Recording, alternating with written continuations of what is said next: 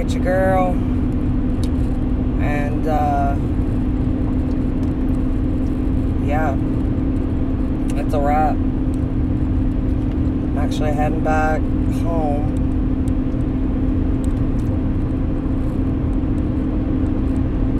I think what's really sad is there was no conversation. Like, the last thing he said to me was, "Are you good?"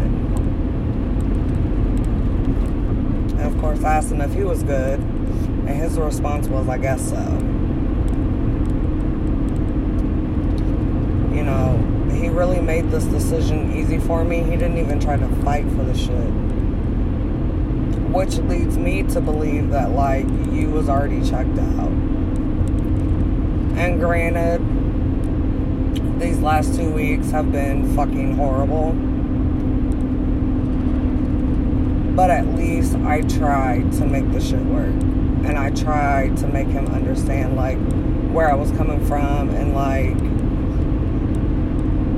wanting him to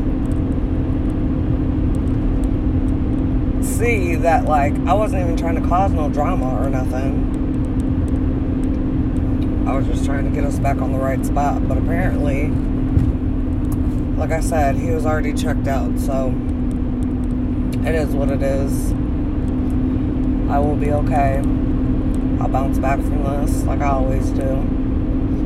And,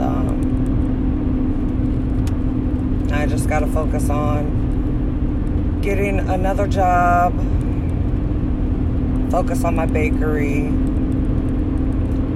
And most importantly, focus on me. And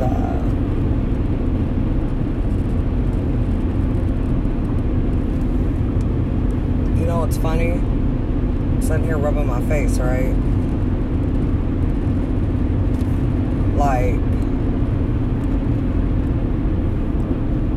I don't even feel all the bumps that I had on my face. Like, they're still visible, but, like, they're going away. That's how you know a bitch was stressed. Plus my period, TMI. But that's how you know I was stressed. And these last 2 weeks have been the most unhealthy. So, I'm not mad. I'm not angry. I'm disappointed. But I guess that's part of life. A lot of disappointments. But I'm out this bitch. About to finish driving. And,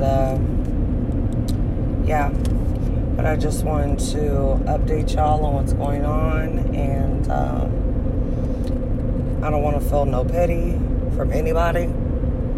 I don't want nobody to, you know, tell me that they're sorry. Granted, my cousin did, but